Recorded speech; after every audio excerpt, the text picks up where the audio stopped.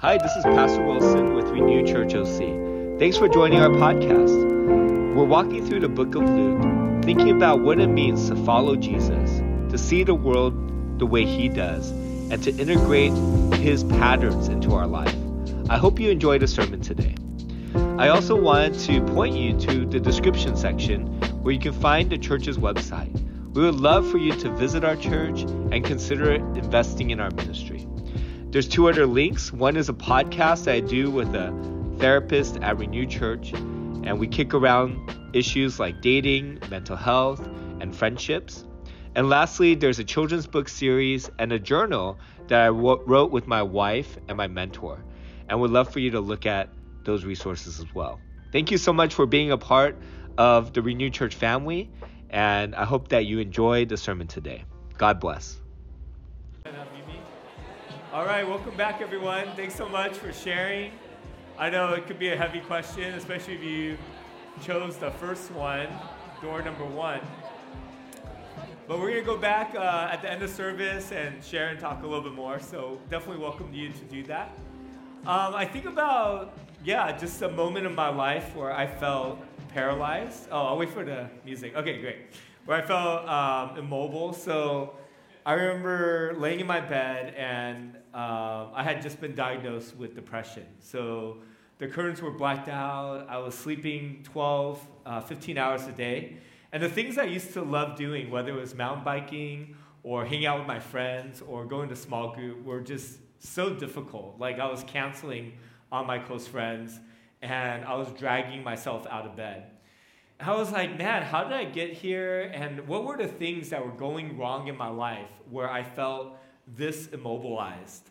Because I'm kind of a Labrador, I default happy, so it's hard to find a sad lab, but that was me for like a few months, just being, just laying in bed. And so some of the things that I thought about was, first, me and my first girlfriend broke up. We had dated for 4.5 years. And we had considered marriage for a long time. It's so hard to break up with someone when you've dated for years because they become like your best friend.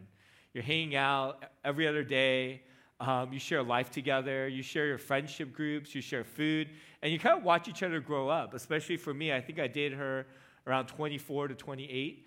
And all of a sudden, on the day of breaking up, it's like they just disappear. They become a ghost. It's almost like you lost a friend to death because you just stopped talking. Someone who is so close to you becomes invisible. And so if you've ever gone through a breakup, man, I just remember the pain of that. And then secondly, I was struggling in seminary. So I took Greek 2 and I failed it. And it brought back all my childhood wounds of failing 5th grade.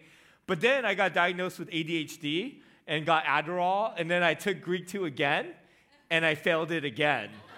And I was like, it's not the ADD, I just can't do it. Like, it's me, it's just me who can't. So that was tough, and then I was having a hard time with my first church. I was on staff there. The staff meetings were terrible, so we go in, we have to sing Chinese worship songs, but they also had hand motions, and it required a lot of finger movements. And I was trying to be cool at 25, so it's hard to do finger movements to worship songs.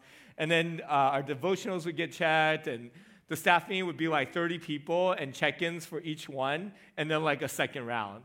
So I would bike on Mondays because I was trying to get injured, so I didn't have to go to a staff meeting on Tuesdays. It's like I'd rather break an arm than go to staff meeting. But the hardest part during this season of my life, and for many seasons, was my addiction to pornography. And I just felt so trapped in it. I didn't know how to get out. I didn't know if it was possible. And it felt like this would just be a part of my life forever. So just the immense guilt that I wrestled with, going from struggling with my addiction to preaching on Sundays, or to small group, or to hanging out with friends. And those parts of my life were just isolated from each other. But I would show up to Sundays with this heavy burden in my heart, and I didn't know where to place it. I couldn't talk to my pastor. I didn't feel like I could share with my friends. And so it was just me and God in this really quiet, isolated space trying to wrestle with it, but finding no success. Once a year, we would go to retreat, and some of the guys would share, and we would just like dump our addiction out. That would be kind of the one time. But the other 364 days, we go radio silent. So all of those things cascaded into me feeling completely immobile. Not knowing how to interact with people around me, not wanting to do ministry, not even wanting to get up in the morning. When I look at this passage in chapter 5, verse 18, we're continuing in the book of Luke. The first person we see here is a man who is paralyzed. He's physically unable to walk. But I think we have all felt paralyzed or immobile in different parts of our lives, where we can't move, where we feel like we can't gain ground or get to Jesus. And that's where this man was. But for someone who's physically paralyzed, you're able to see it. It's obvious. Some people extend compassion. Some people walk away. But you know what's wrong. You know it's his legs. But a lot of us are immobile internally. And it's hidden and invisible. So it's easy to cover it up with makeup or a smile or a manicured Instagram and just pretend like everything's okay when we show up with our family or at church or with our friends. But when I look at this man, I'm wondering what it looks like for us to live in the places where we feel immobile, but being willing to show our wounds to Jesus and each other. Being willing to say, hey, these are the places where I'm hurting. And then I also see a man who's willing to be carried by others. Because it's hard to carry someone, but often it's harder to be carried by the people around us. So I'm wondering if we're willing to share our wounds like this man was, if we're willing to be carried in the places that we feel immobile, and if we're willing to go towards Jesus in our pain. He was willing to share his wounds, he was willing to be carried, and he was willing to go toward Jesus instead of away from him. I think about showing up to a doctor's office. I just went to get my knees checked out. They were bothering me for a long time. And I was just having trouble walking. I couldn't play volleyball anymore, which is the worst. Having a hard time wrestling with my kids. And even walking was difficult. So I go up to the doctors, and imagine me walking into a doctor's office. They finally come through the door, and he's like, hey, what's wrong? And I'm like, I'm totally fine. It's like, oh, why are you here? I just want to show you how much leg muscle I have, and I'm just like flexing my thigh and calf, which is impressive. The x-ray technician told me that I have great muscle mass. And then when she took her x-ray, she was like, wow. And I was like, is that a good wow? It's never a good wow. Doctor wows are never good. But imagine going to the doctor and just pretending everything's fine. How he would just send me home, right? I've wasted his time. But what happens when we go to the doctor's office? We strip down, we put on a medical gown, and we point to our wounds. We tell them what's not working. We show them where we're sick.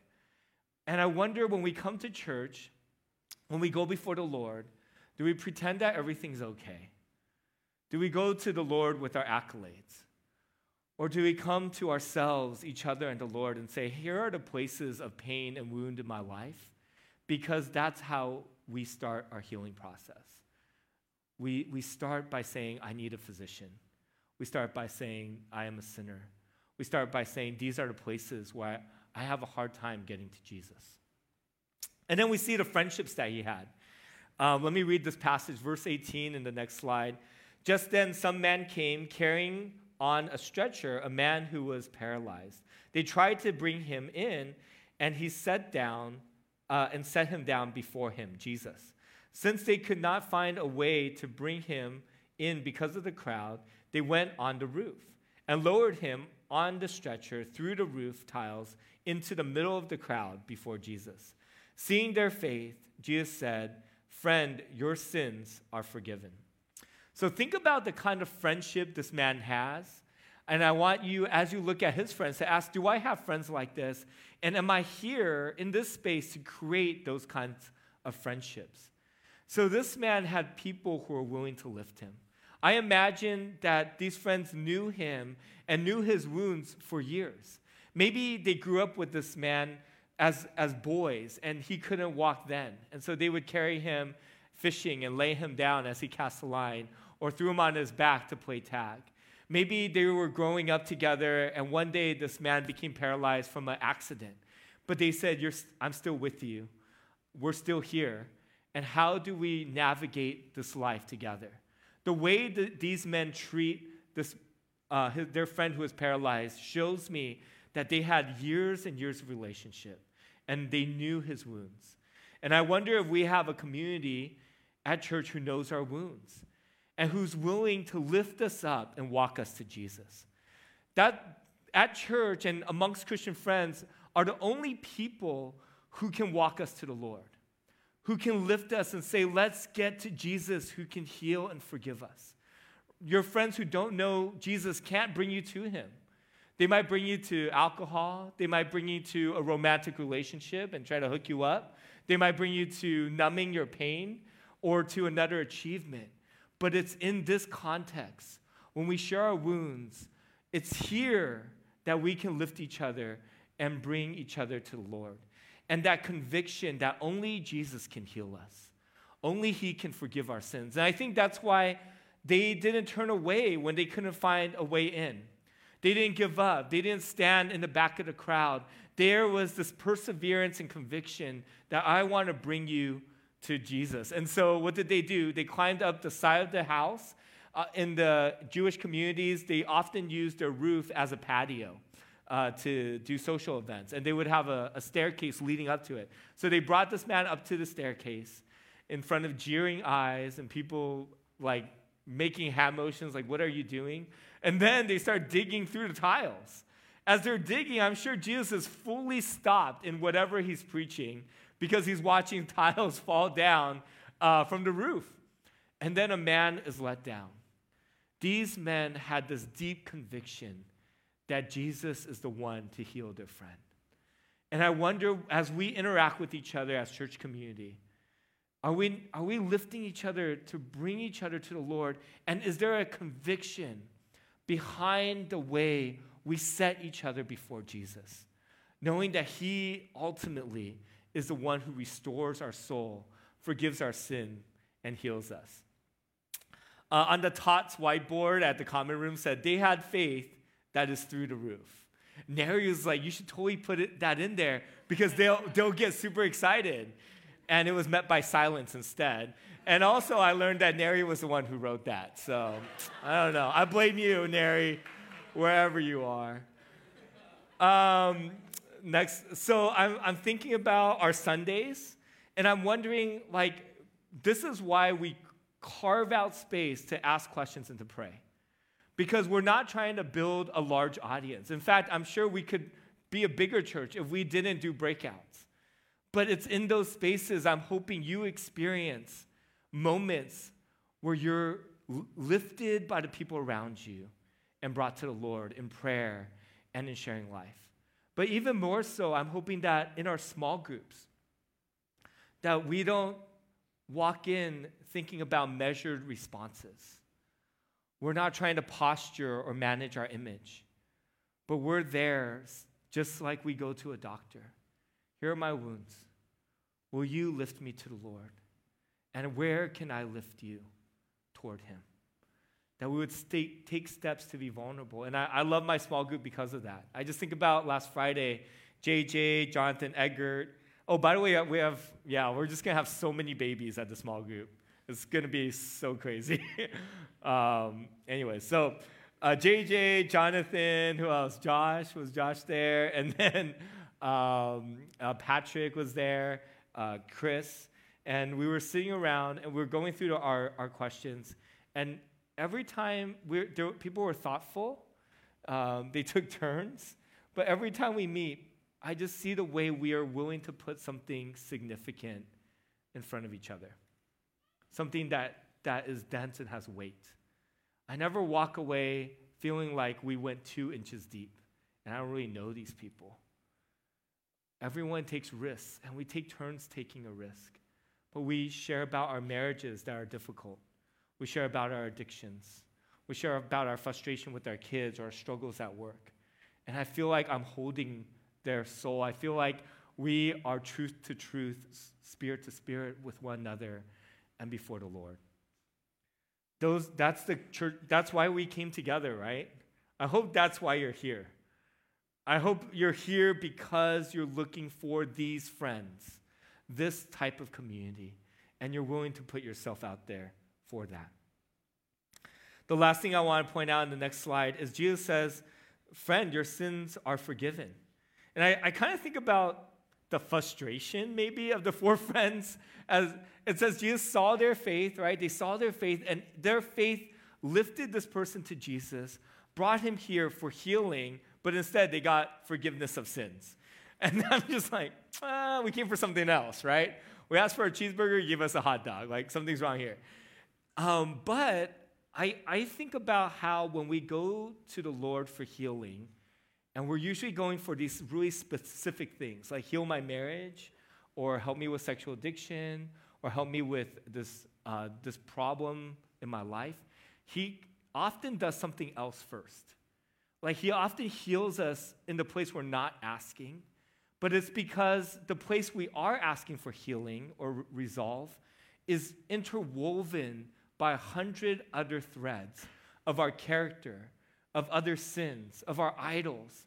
And so for him to dislodge this one thing means that he's touching many others.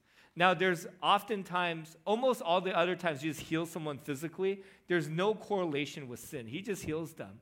And it's probably because there wasn't a tie in sin in their life. But this one seemed a little different. And I think about sexual addiction again.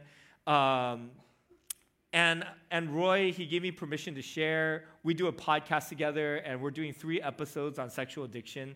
So it's definitely top of mind for me. And he shares this story in our podcast, The Same Boat. Please subscribe and leave a 5-star review. It's an excellent podcast, non-biased. And anyways, so he shares the story because I'm asking, like, I've seen 4 pastors over this last year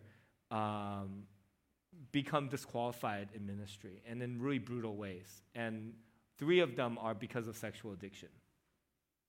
And I know all 4. I would say 2 were close friends.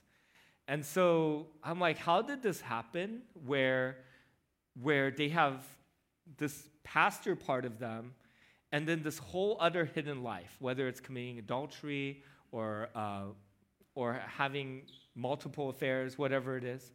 And he said, I know how it happened because I was in it. Before he was a therapist, Roy Kim, he was also a pastor. And he talks about how he was so stuck in the sexual addiction that he would be sermon prepping, then take a break and game, and the gaming would divulge into pornography. He would repent and then start to sermon prep again. And then in that course of dividing his life, there was also this deep, learning to lie. That when we divide our life, we're learning to lie to ourselves. But in our sexual addiction, we're also pretending everything's fine when we sit in front of our wives for dinner, or putting on, or listening to our mom's footsteps as she walks down the hall because we don't want to get caught. So in this journey of becoming addicted to porn, there's the second subversive sin that's growing in being dishonest and lying to the people around us and dividing our life. And so for Roy, part of his treatment for sexual addiction is also treatment for lying, for saying, hey, how do we live lives that have integrity, that are integrated, that is truthful to the people around us? So I think about this when I see Jesus heal something that this man didn't want to be healed, but had everything to do with his second healing. Jesus often does that in our life as well. Next slide is what I got out of sexual addiction accountability. And why I'm talking about this so intensely in this sermon is because I think about the course of our church and how over 2020, a lot of us who have struggled with sexual addiction, which for males is statistically 60%, talking to about 60% of the room, and for women it's about 20 to 25%. So over 2020, we knew, being isolated and all the things that sexual addiction would shoot up. So we did a 3-week sermon series. Then we launched a 10-week workshop, if you guys remember. And during this workshop, 20 men and 20 women signed up. And we separated them. Roy talked to both of us over Zoom, and then we launched 10 accountability groups.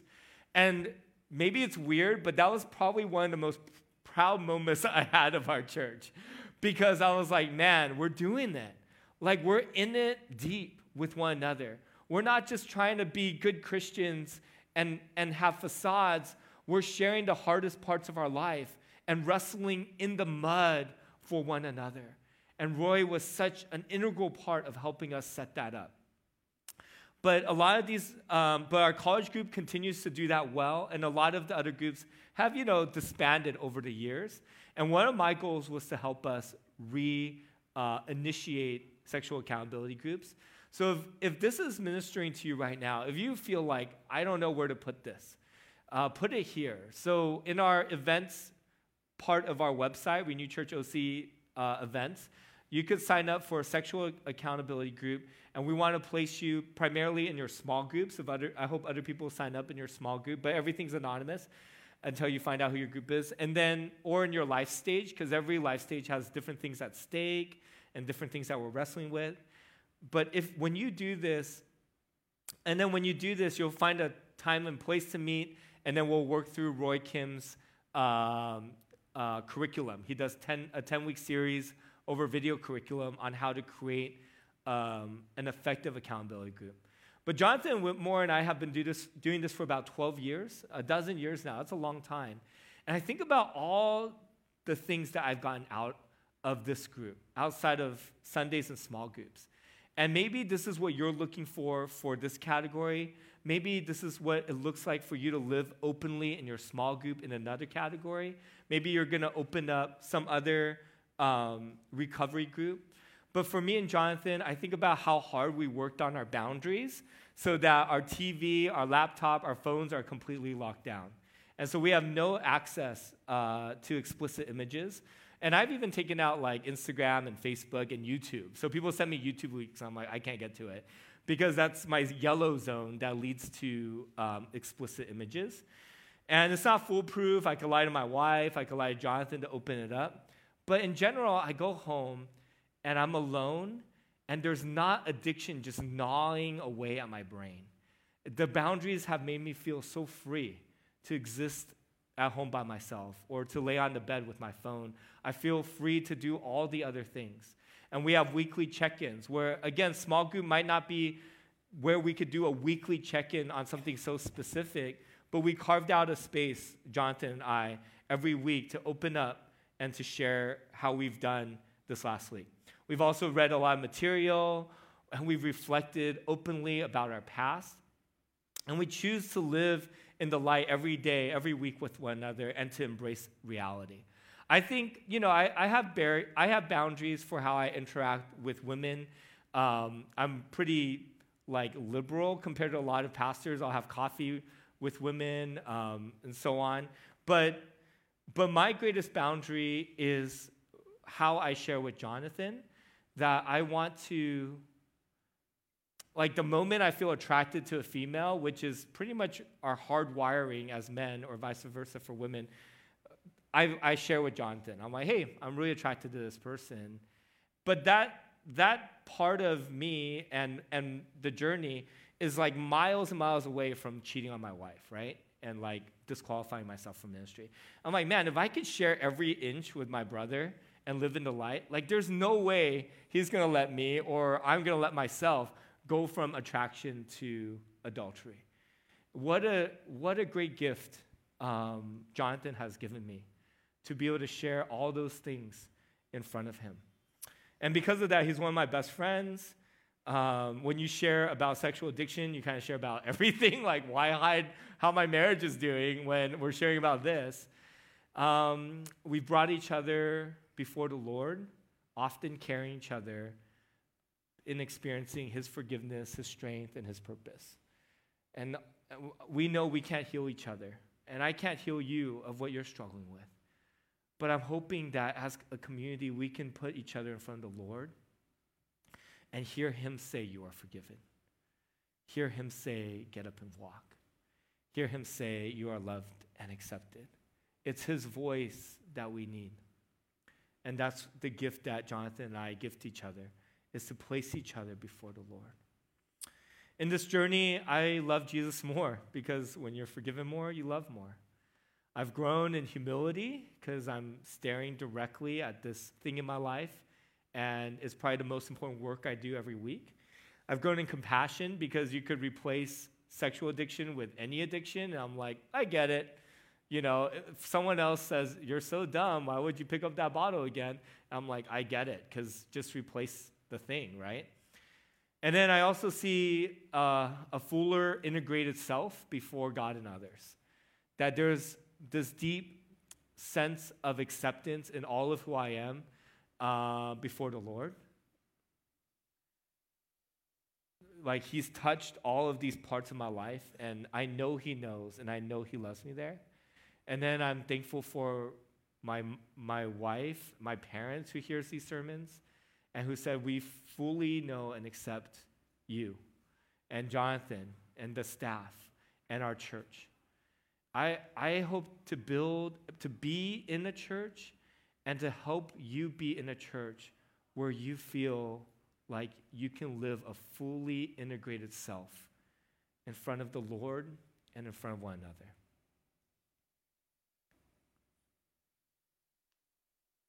So it's online right now, a simple Google form. We'd love to help connect you to a group in your small group, in your life stage. We're going to finish up here with a few Jesus riddles. When the scribes and Pharisees, I don't know how to turn that corner. Did that work? I don't know. All right. When the scribes and Pharisees began to think to themselves, who is this man who speaks blasphemies because he just said, you know, your sins are forgiven?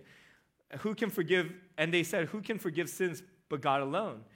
But perceiving their thoughts, Jesus replied to them, why are you thinking this in your heart? Which is easier to say, your sins are forgiven, or to say, get up and walk? But so that you may know that the Son of Man has authority on earth to forgive sins, he told the paralyzed man, I tell you, get up, take up your stretcher, and go home. Okay, so the Pharisees and scribes are gathering around Jesus all over Jerusalem, Judea, the small villages, because he's this outsider rabbi. All the rabbis go through this long system of education, being picked by another rabbi, ascending the pecking order. No one comes from the side except Jesus. He shows up and he's healing people. He's not just a great teacher. He's demonstrating that he has the power of God, like Elijah style, not like Wilson preacher style. It's like, oh, this guy's different. But these people who have established a really strong hierarchical system now wants to be like, no, we are the ones who validate whether he should be preaching or not. He should come up through us. So they're gathering around him, waiting for him to trip up, but maybe there's some hope that he's the Messiah. And all of a sudden he drops these lines, right? Your sins are forgiven, and they're like blasphemy. So they're ready to, go nuts on him. And then Jesus gives this riddle. So next slide. Jesus' riddle. Which is easier to say? Your sins are forgiven, or get up and walk? Okay? You got to pick one. And then you raise your hand when I say A or B. Are you okay? Think of one. I know, so much pressure. Ready? Which is easier to say? And then you can raise your hand a third time if you feel like it's a trick question or anything else, all of the above, whatever. Okay? So who thinks it's easier to say your sins are forgiven? Raise your hand. Okay, so maybe a third of the room. Who thinks it's easier to say get up and walk? Oh, more people.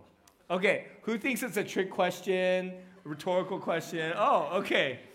So there's actually a correct answer here. It's easier, answer, next slide. It's easier to say your sins are forgiven because no one can verify it, right? People might think you're crazy, but maybe if I say, hey, Kevin, your sins are forgiven, maybe his sins are forgiven. No one really knows. But if I tell Kevin, who's in a crutches because he injured himself playing basketball, get up and walk, we see whether he's healed or not, right? It's verifiable. There's evidence to it. So it's easier to say your sins are forgiven because it's not verifiable. But only God can forgive sins. That's what the Pharisees are saying, and it's true.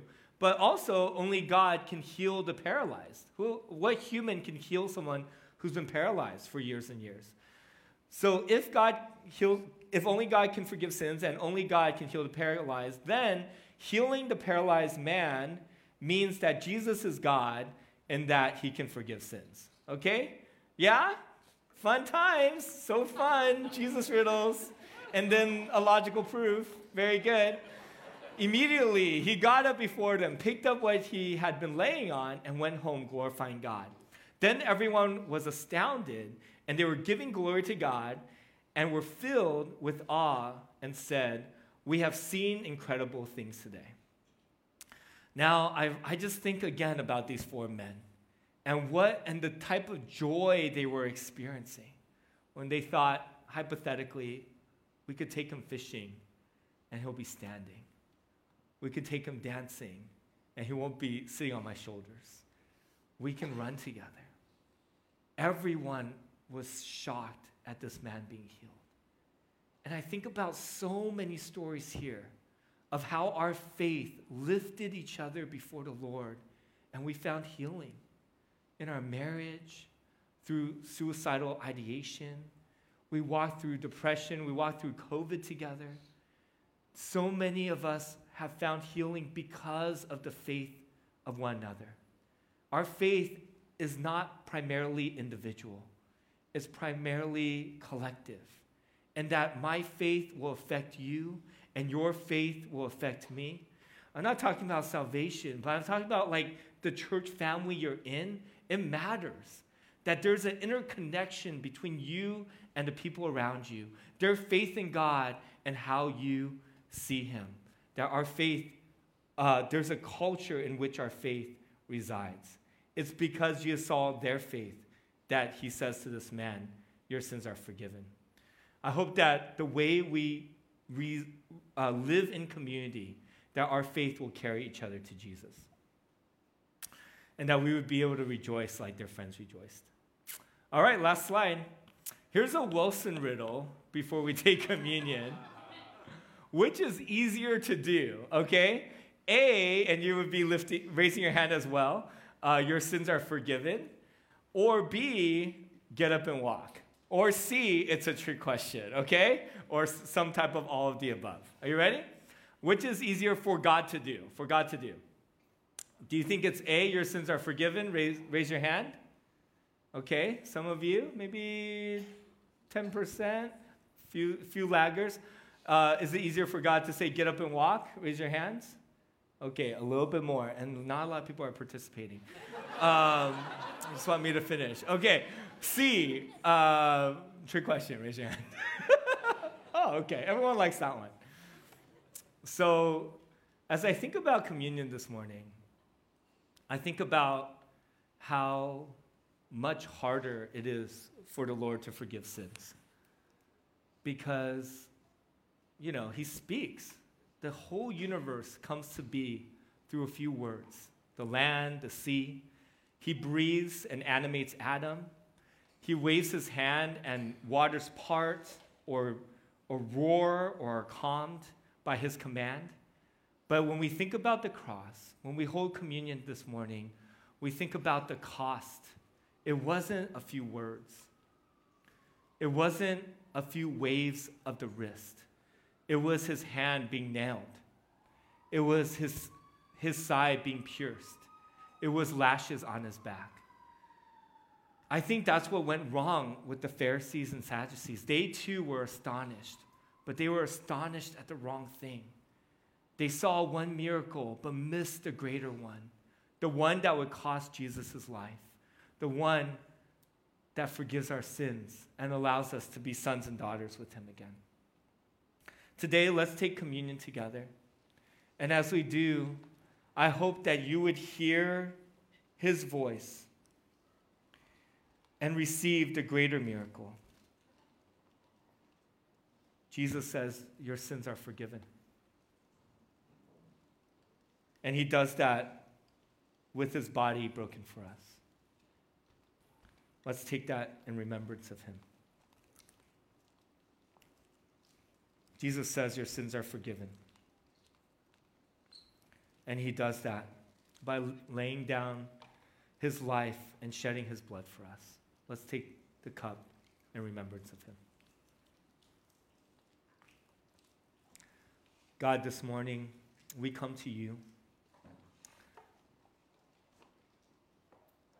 together and individually. And we ask, Lord, that you would forgive our sins and that you would heal us, that we would be carried and carry others towards you, Jesus.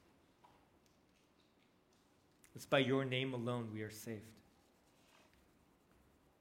Thank you for how you've created this community, the people you have brought here. And I pray that we would always carry each other towards you. In the hardest parts of our life, in the places where we feel immobile, that we would carry each other towards you and be carried by others to you as well. In Jesus' name, amen. Thanks so much for joining us today. We're really grateful that you'd spend time listening to the sermon series. And we also wanted to point you to a few other resources. My wife and I wrote a children's book collection helping kids bridge their faith with God's calling in their life as a businessman, as a doctor or nurse, and as a creative. Secondly, we wrote an adulting journal which helps young adults think through this transition into adulthood, whether it's transitions in friendship, family, faith, or calling. And lastly, I want to point to a podcast that myself and another church member, Roy Kim, who's a therapist, co-host together. It's called The Same Boat. We talk about relationships. We just finished a series on dating. We think back to an English ministry church, and we just tackle all kinds of topics that are relevant to our life. I hope that those resources enrich your life as well. And lastly, if you're looking to partner with us, on our website, we have a give section. You could give to our general fund and continue to serve our church through partnering with us financially. But if you scroll down, we have quite a few local missionaries that have called Renew home. If you read their bio, there's also a section to give to each one of our local missionaries. We hope that all of them would be fully funded going into this year. God bless you. Thanks so much for being with us, and hope to have you join us again.